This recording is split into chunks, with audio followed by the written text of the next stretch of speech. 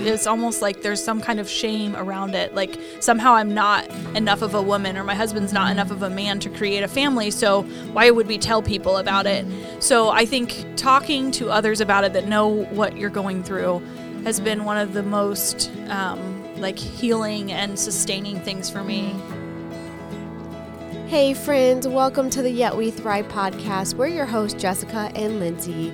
Even though we are all part of this club that we never intended to sign up for, we're so glad you're here. We are a community for women who have lost babies or have struggled to get pregnant. And we're here to help you thrive, even in the midst of these impossible circumstances. So join us as we show you practical and sometimes unconventional ways every week for how to thrive in this one crazy life. All right, welcome back to the Yet We Thrive podcast. Last week, we talked with Shara and just her communication with her husband with infertility. And this week, we get to hear her full story. So Shara, share with us something that is frustrating to you right now and something that's bringing you joy. I mean, honestly, one thing that's been tough just the last few months is trying to figure out where we're going to go from here. And what does that look like and how much money is that going to cost? Yeah. So that's been definitely on my heart a lot. So Frustrating. Yes, very much so.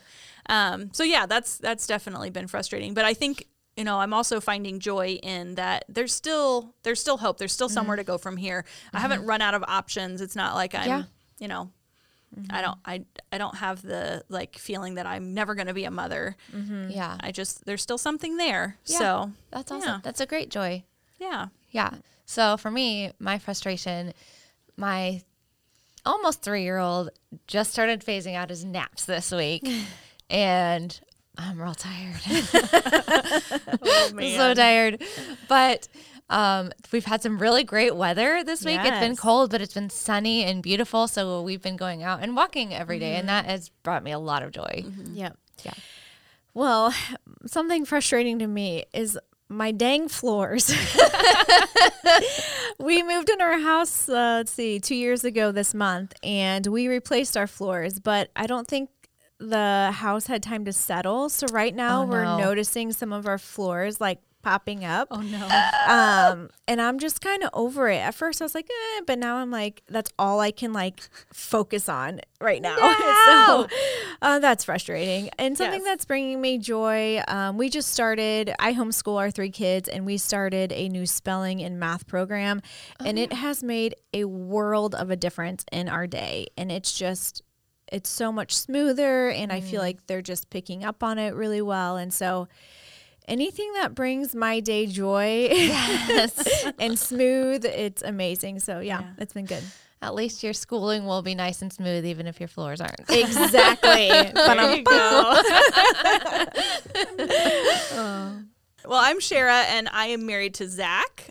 We've been together for a very long time. We met working together at McDonald's when we were both in high school, and we started dating when he was 18 and I was 16, and we've been together since then. We had a brief stint of a breakup when I went off to college because I thought I needed to be single, and then I realized the error of my ways. And so we threw all my college friends for a loop because I went on Christmas break single and came back with a ring on my finger. And they were like, what happened in the last month? And I was like, well, here we are. Things And happened. Yes. So we got married in June of 2009, and I was in nursing school at the time. So I had a couple years left before I graduated, and I knew that I was planning on going straight into grad school to become a midwife. So I've known since I was a little girl that that's what God called me to do. Wow. And so I had goals, and I was like, let's not bring a baby into this yet. So in 2013, I was about a year and a half away from graduation with my master's degree, and I thought, this is probably not a bad time. If I get pregnant right away, it might not be the most convenient, but it's still, I was ready, and I had an IUD in for 5 years at that point, so it was time for it to come out, and I was like, okay, let's just do this. And so Zach was very not ready at that point. He was like, okay, I guess. So I got it taken out, and then pretty much right away, we started trying. So I got my first period in March of 2013. And since then, we've been trying to have a baby. Wow. That's a long time. Yeah, Okay, so you're a midwife. I am. Yes, and you love it. I do. You're so good at it. Shara was my doula for my last 2 that I delivered, and it was amazing having her in the room with me. She's awesome, and if I didn't have the history that I had with weird, complicated pregnancies, Shara would for sure have been my midwife. So I would have awesome. loved that, but Yeah. I actually got to be at my youngest sister's birth when I was 12, and it was just an amazing experience. My mom had been pregnant like my whole childhood. I have 7 younger siblings, so there's a total of 10 of us kids all together, and so just kind of being there when my mom was pregnant and always being kind of interested in that process.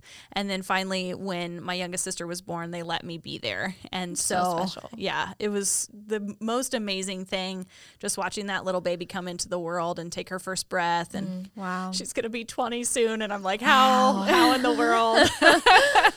Wow. So, but yeah, it was just life changing for me. Wow. So here you are delivering lots of babies. Yes. And you're longing to have one yourself. How Yeah. do you, because you're human, so how Yeah. do you do that every day and hold yourself together? Yeah. How do you process all of that?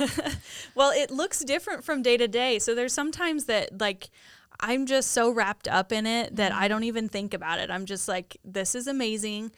I'm, in tune with what my patient needs and taking care of her, and I'm not thinking about myself. And so those days are good because it's just like, this is exciting. I'm so excited for my families. Like sometimes I get to deliver 2 or 3 babies for the same mom, and that's wow. just like really so cool. amazing. And so those kinds of things, like I just feel like I'm lit up from the inside out. Like it's just so good. But there's been some hard ones. Like, so, Zach and I, of course, in the 8 years we've been trying, have picked out names that we want to name our children. And I've had several babies that I've delivered that were named what my children would be named. And so those ones are hard because it's like, could that be me, Yeah. delivering my baby? Oh, man. And so, those are hard. There's been several times that I've delivered a baby and walked out and just cried in the nurse's station or out in the hallway or back in my call room because it's just like, this could be me, and it's not. So those ones are definitely harder. And, I never tell my patients that because I don't ever want them Right. to feel Right. guilty Yeah. that like, it's not like you stole my baby's name. It's just Right. like, This is just another reminder. Yes, Yeah. exactly. And so those ones are probably the hardest ones for me. But still, it's just, I still have so much joy for them. Like the thing that helps me the most is focusing on them instead of me. So, I love Magical midwife unicorn. Yes. Thank you. But I love my patients. I love getting to know them during their pregnancies, and it's just there's certain people especially that just like I've developed a connection with, and there's just something so special about walking through that. Like with Lindsay, when I was able to be there with her labor with her last 2, just there's just something about knowing somebody pretty well and Yeah. being able to be with them when their life transforms. Like it's Yeah. such a cool thing. And so that, that keeps me going. It keeps Yeah. me able to do it. And recently I've started, especially in the last couple of years, really working with people to help them to get pregnant. So I've started learning what I need to learn about the medications that they need to take and the testing that they need to do and trying to identify issues if there are any. And if it's beyond my scope, then I can refer them on. But if it's something I can help them with. So I had somebody recently, I probably, obviously I'm not going to share any information about her, but I've been working with her for about a year and she just found out that she's pregnant, and I just was so excited. It was like, this is so great. Like, Yeah. she's been trying so hard and, it finally worked. And so to be able to be a part of that for other women is just really, it's life-giving to me because it gives me the hope that someday it might be my turn. Right. Wow. So, Wow. yeah. Well, I know we've talked about before too, in our group of friends, Shara and I have been friends for a long time, and we've had the same group of friends for a really long time. And we most of us started trying to get pregnant before you were even trying. Yes. But then those timelines did overlap where we were still having babies and she was not able to have babies. And I know that was like heart-wrenching for all of us. And I know more than once everybody was like, I wish it could be your turn instead of mine. Yeah. But as we would sit there and share our birth stories, it just blew me away how many birth stories you have. Because, and they're not yours in the sense that like you gave the birth, but like they happened because you were there, and they were good and they were amazing because you were there. And we all just eat those stories up. Just like, I had this mom this one time that this happened, and just that's part of your story too. And it's amazing that it's a gift for your patients that you get to be a part of their birth story, because it's just amazing. It's just a miracle. Yeah. And it's such an honor to me, because you think about like how important a birth is in a woman's life. I mean, there's nothing else to call it but transformative. Like your life changes, you change. And for me to be able to be witness to that, and not only witnessing it, but like actively participating and making sure that it goes as well as it possibly can. And, you know, if it means like rubbing her back, or, you know, her feet, or holding her hand, or just talking her through contractions, or whatever that means. If it's holding her while she gets an epidural and then just like cheering her on as she's pushing, like any of those things, like I get to do that.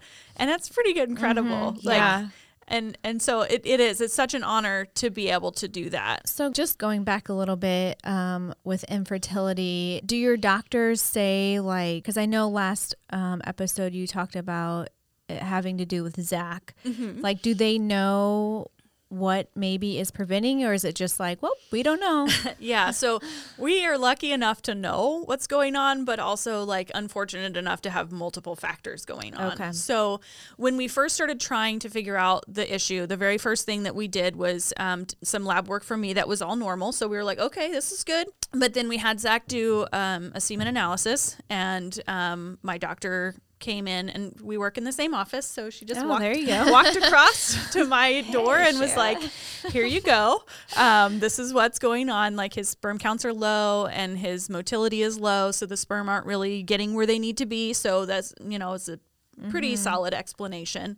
And so we went with that, like, kind of as our, you know, this is our diagnosis, this is what we're working with, and kind of stopped looking into anything for me for the next couple of years. He had surgery to correct. He had something called varicocele, which is basically varicose veins around the scrotum, which causes extra heat, and it decreases the quality and amount of sperm. And so he had surgery to fix that, and his counts went up, and we were really encouraged. We thought, this is, you know, it's going to happen. And so we waited for a while after his surgery. I think it was a little over a year, and still nothing happened. And so at that point, we had to kind of start looking into something else, because we were still hopeful that it would happen on its own without interference. Other than, I guess, the surgery is interference, but And so we started working with a reproductive endocrinologist at that point. And I remember making that phone call and just being so discouraged. Like, I cried after I got off the phone, because I was like, this makes it feel so much more real. Like, it's not going to happen. I'm going to have to get pregnant in an office with somebody putting a speculum inside me, and it's uncomfortable. And like, that was a big mental roadblock for me. Like, you know, our children would still be conceived with love, but it'd be a whole different ballgame than, you know, getting pregnant, you know, on our own with love making. You know.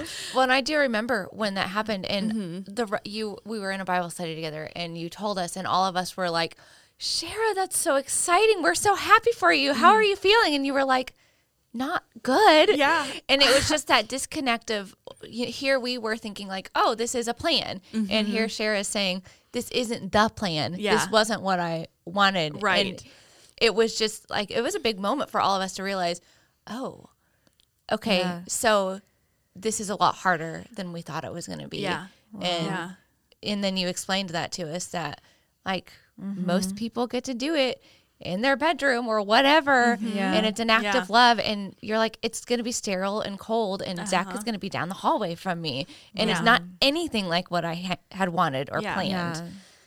And that, so that was just that first big like mental block. And at that point we still were assuming that I was, normal, not that I'm abnormal, but that my fertility was normal. Right. And so we started with the artificial inseminations, and we did 3 the first year. We did like February and April and May. So kind of all 3 pretty close together. And, they were like, things aren't amazing. They don't look super great, but there's enough sperm there that we feel like this could be successful. I know the second one, they were like, things don't look so good, but we were just like, well, we're here. I've already done all of this mess of giving myself a shot in the leg to make myself ovulate at a certain time. So let's just do it. And then, after the third one, I remember I had traveled with my sister to go see my parents in Washington, and my period wasn't supposed to start until we got back. And so I was like, it'll be fine. I can travel. It'll be okay. Well, then I started my period when I was there and I don't know if it was just because it was the stress of travel or whatever, but my period very rarely came early. And so it was like so devastating. And I came out of my room, and just like my dad, asked how I was doing, and I just like melted down. And I just remember him holding me in the kitchen and crying with me because he wants this so bad for me too. And it was just such a hard day. And I know everybody was kind of gathering around and checking on me all day because I was kind of just in a funk.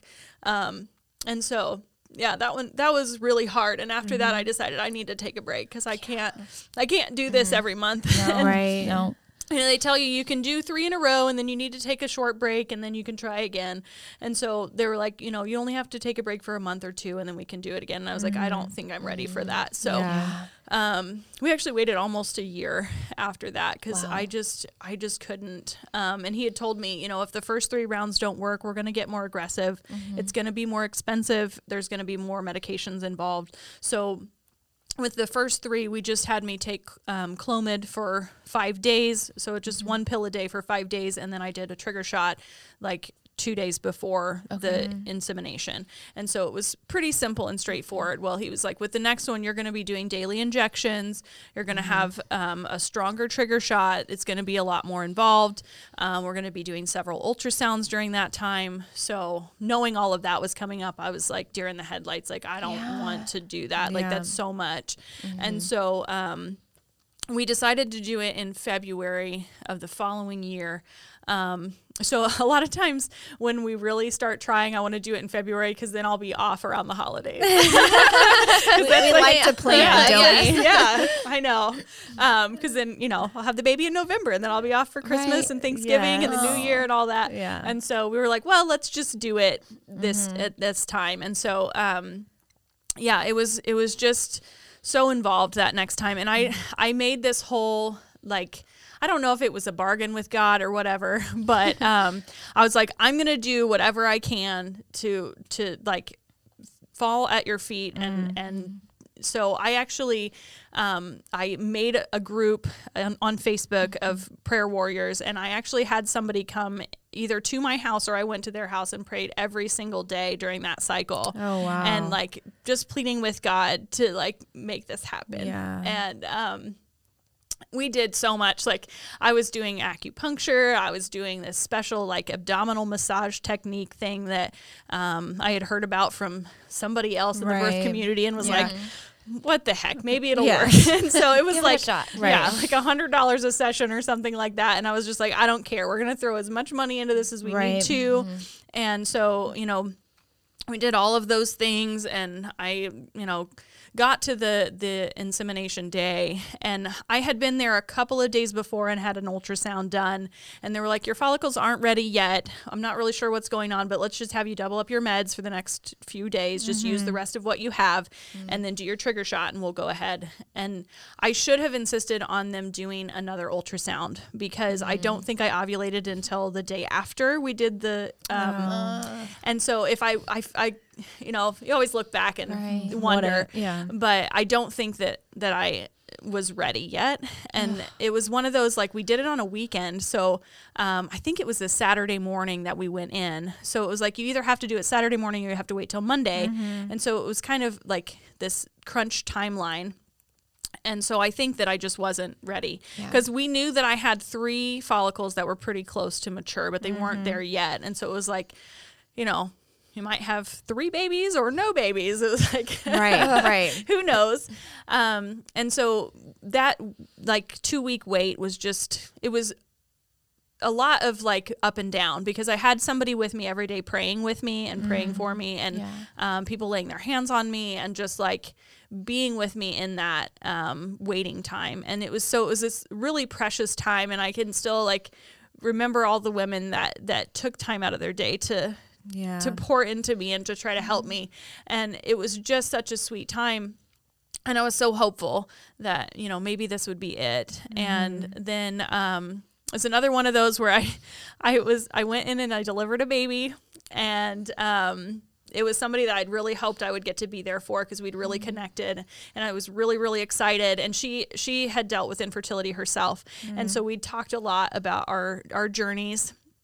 And so she knew that it was coming up, like about time for me to find out. And so after she delivered the baby and they'd kind of gotten settled in, she was like, so when are you going to go get your labs drawn? And I'm like, I'm going to do it now. Like after, you know, and so we were, you know, she was like, I hope it's good news and I'll be praying for you. And so I went down after I got done kind of getting her settled in and got my blood drawn. And then I was off that day since I'd been on call, and I went home and just like waited for the phone call.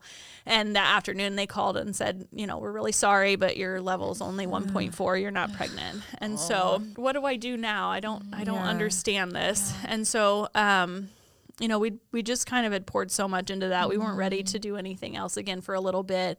And at that point I was kind of getting frustrated with my care provider because he primarily focuses on IVF. That's generally his biggest thing, probably for one, because it is, you know, tends to be more successful and also makes him quite a bit more money. Right.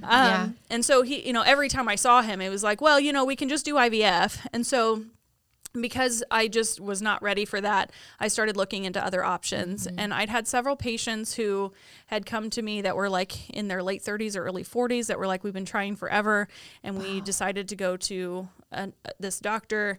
And so it's I don't know what to call it, but when IVF first started, this technology, it's called NAPRO technology, was also starting to take off. But then IVF was so much like easier, like Band-Aid approach kind of thing, that this kind of just fell by the wayside. But a lot of people of faith or Catholics will use it because it's not there's no like artificial forms of conception, which for some people religiously is the big deal. And then for me, it was just like, I didn't want to be in an office getting pregnant. Right. So I started working with that doctor in November of 2018.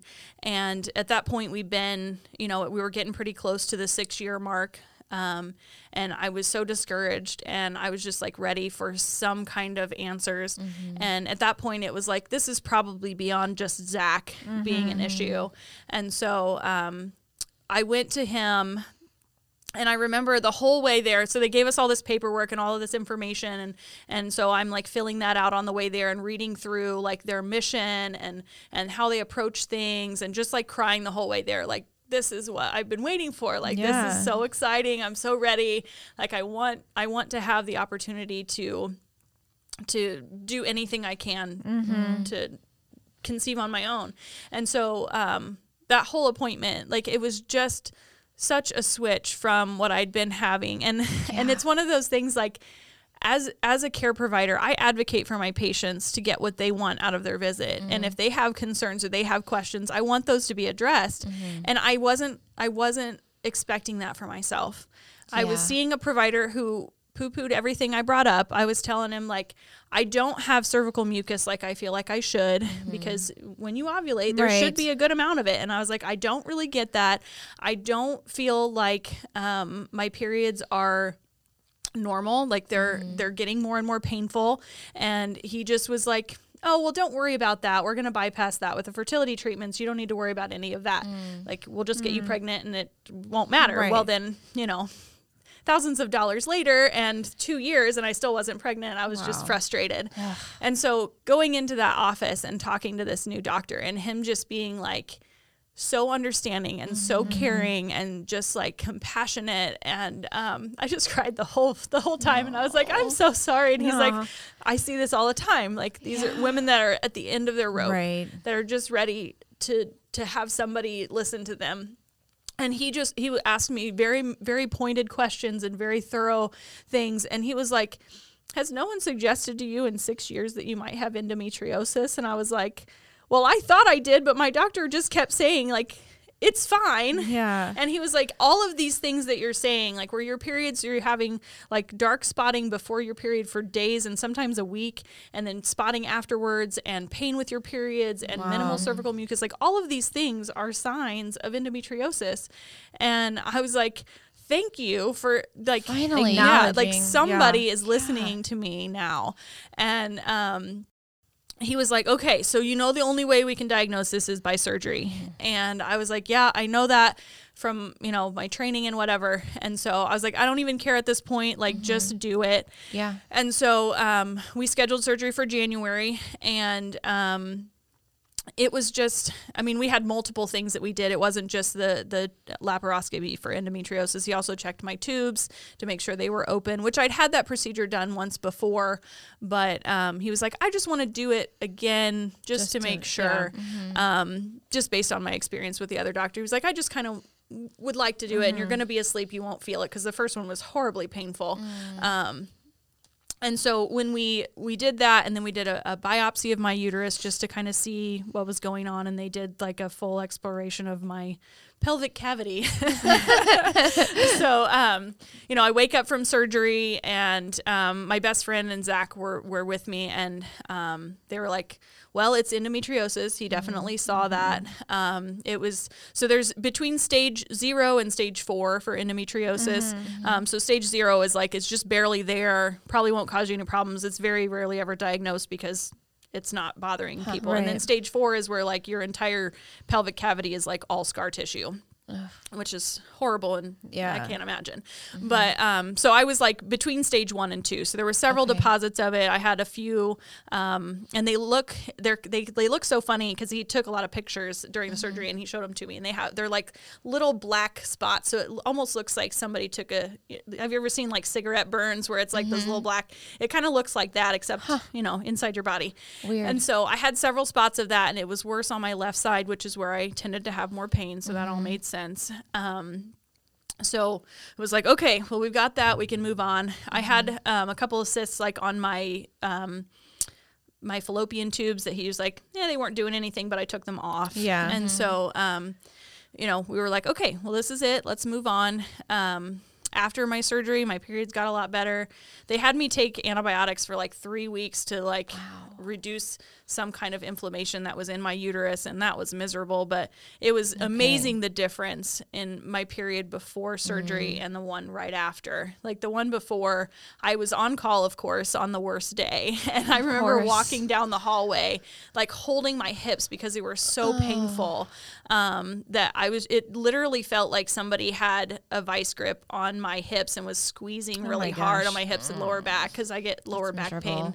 And it was just like night and day difference with my period. Afterwards, I was like, I didn't even have any cramping. I felt so good. And then I started like noticing a lot more cervical mucus and all of this stuff that I was like waiting to see all this time. So it was really, really exciting. And I just kept thinking, okay, well, it's going to happen. And it just didn't. And so it had been about a year. In November of 2019, we saw him again because it was still like nothing was happening. And they do a really intense charting system where you like follow all of your fertile signs over your cycle. And he was kind of working with me on that. And he was like, based on what I'm seeing, you have, it's called a luteal phase defect. So the luteal phase is the phase between the time you ovulate and when your period starts. And so for most women, almost everybody, that's 14 days. So it doesn't matter how long your cycles are. There's usually 14 days from the time you ovulate until you start your period. And so mine was only 8 or 9 days. And so he was saying with that, sometimes even if you do get pregnant, implantation can't happen because you start shedding the lining of your uterus before the baby even implants. And so he was like, we may need to start working on that. And so I was starting to do progesterone at the end of my period, and it was miserable because it made me feel really pregnant, and it kind of sucked. And I got frustrated and was like, at that point, Zach's counts had started going back down again. And I was like, what are we even doing all of this for if I'm not going to get pregnant because Zach's counts are bad? And he was like, I mean, that really makes sense. So you should probably look into seeing his doctor again. And then at the same time, he had me do some more lab work, like more in-depth lab work. And we figured out that I have PCOS as well. Wow. And so that was like a huge blow to me. So just pile it all on. It's like as if my body wasn't already giving me a big middle finger. Here's another one. And so that was in November, and I remember we did a phone visit that time because he's in Fort Wayne, so it's a 2-hour drive for us to go up there to do any consults. And he was like, why don't we just do this over the phone? I don't really have to see you for this. I don't need to do a physical exam. And so we were talking on the phone, and I was sitting in my bed and just like talking to him and keeping myself together, like, this is okay. And he, this doctor was just so kind and sweet, and he was like, I'm really sorry that I didn't see this with your surgery, because we could have known this almost a year ago if I would have been looking specifically at your ovaries. Wow. But he was like, I saw the endometriosis and realized that that's what you had, and I didn't even look further. And he was like, that's on me, and I'm sorry for that. And I was like, to have somebody say that and be willing to to acknowledge where they may not have done everything they could. It was like, that was really good to hear. But then at the same time, it was like, now we've wasted almost a year. So much time. And so I hung up the phone. That was another one where I just completely lost it. And poor Zach's like trying to get to work. Right. And it's like 8:30 in the morning. And he's like, I really need to leave, but I need to comfort my wife.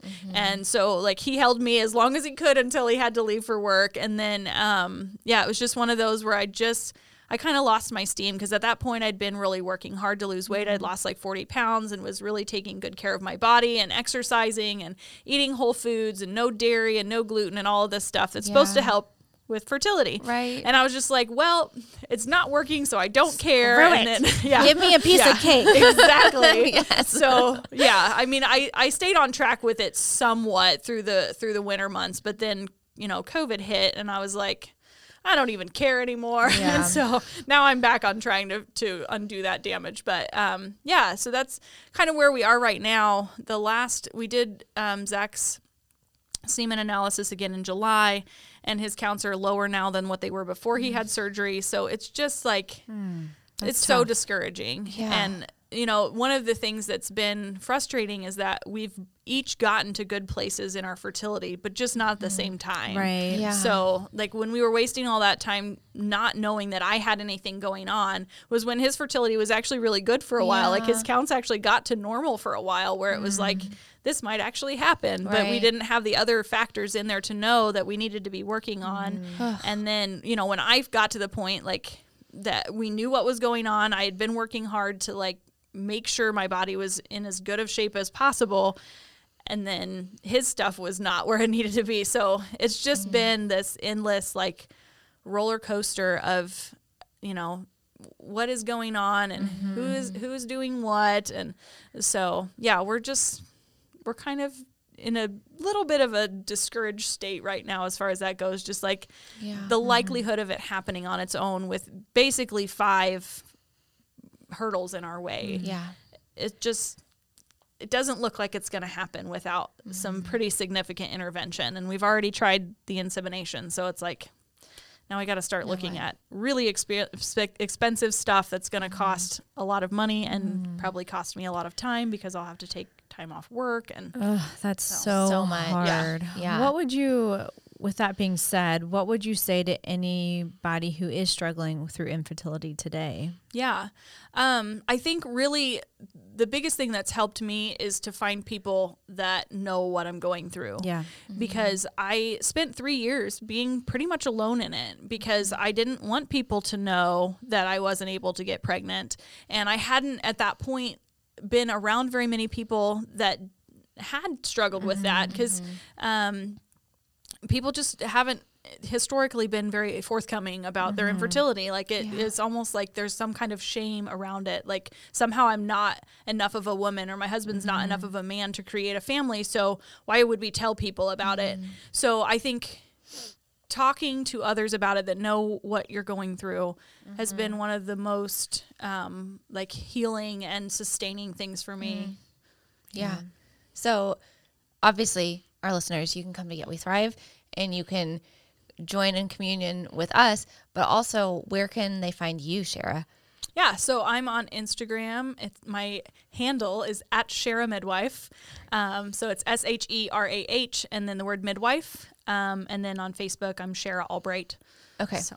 Yeah, because I know that there's something to be said about connecting with somebody.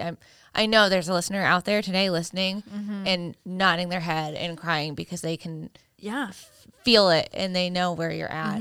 And so if you guys can connect and create that community with each other, then it just makes a world of a difference. It sure does. And, when I first started when I first started sharing my story, it was amazing how many people sent me messages or commented on my posts about our infertility journey and just like, thank you so much for sharing. That was really something I needed to hear. Yeah. And I needed to know that I'm not alone. And so it's hard to share. It really is, because then now there's so many people that know that they like to be in my business about it, which in some ways is really wonderful, but in some ways just not so much. Right. So our Thrive tip this month is to find hope in the small spaces. And so we're talking about that this month and what that looks like, because sometimes to find something big just feels too big. Right. And so to just find those tiny little things, putting your shoes on in the morning, that's a big step. That's a big thing. And you can find joy in that. So what are some things for you that help you find joy in just the little things? Yeah. So I think a lot of times it's just something as simple as like going outside and when it's sunny out and just putting my face up to the sun and just like feeling the warmth of the sun. Sometimes that's just like what I need in the middle of a chaotic day. Yeah. Because I work in an office where I don't see the sunshine very much. And then other things like, I've created a little plant nursery. And so I have all these little plants that it's just really fun to watch them grow and to feel like, I'm keeping something alive. Right. That's amazing. So I've been doing that a lot more, especially this year. And then, if you've got a pet, snuggling with your pet. My cats, they seem to know when things are going on. Yeah. And so when I'm having a hard day, especially my cat Aurora, she's like the sweetest thing. And she'll come up and like, at one time I was sitting and watching something that made me sad and I was crying and she came up and started licking my tears off of my face. And then she'll just sit on my chest and just like purr and just, so those little things, just like day-to-day, everyday things that it's not complicated. It's just like, where can I sit in this moment and not think about what all the last 8 years has been, how much overwhelming stuff has happened. It's just, I'm here right now. I'm alive. There's something nice right there. Yes. Yes. Well, thank you so much, Shara, just for your vulnerability and sharing your story. We just love you so much. And we're so excited that you joined us today. So thank you. Yeah, it's been great to be here. Thank you. Thanks for joining us today on the Yet We Thrive podcast. If you enjoyed today's episode, go ahead and take a screenshot to share on social media. You can find us on Facebook or Instagram at Yet We Thrive or at yetwethrive.com. If our podcast has impacted you at all, we would so appreciate if you would take a couple of moments to leave a review. These things will help us to share the word and keep on thriving. Until next time.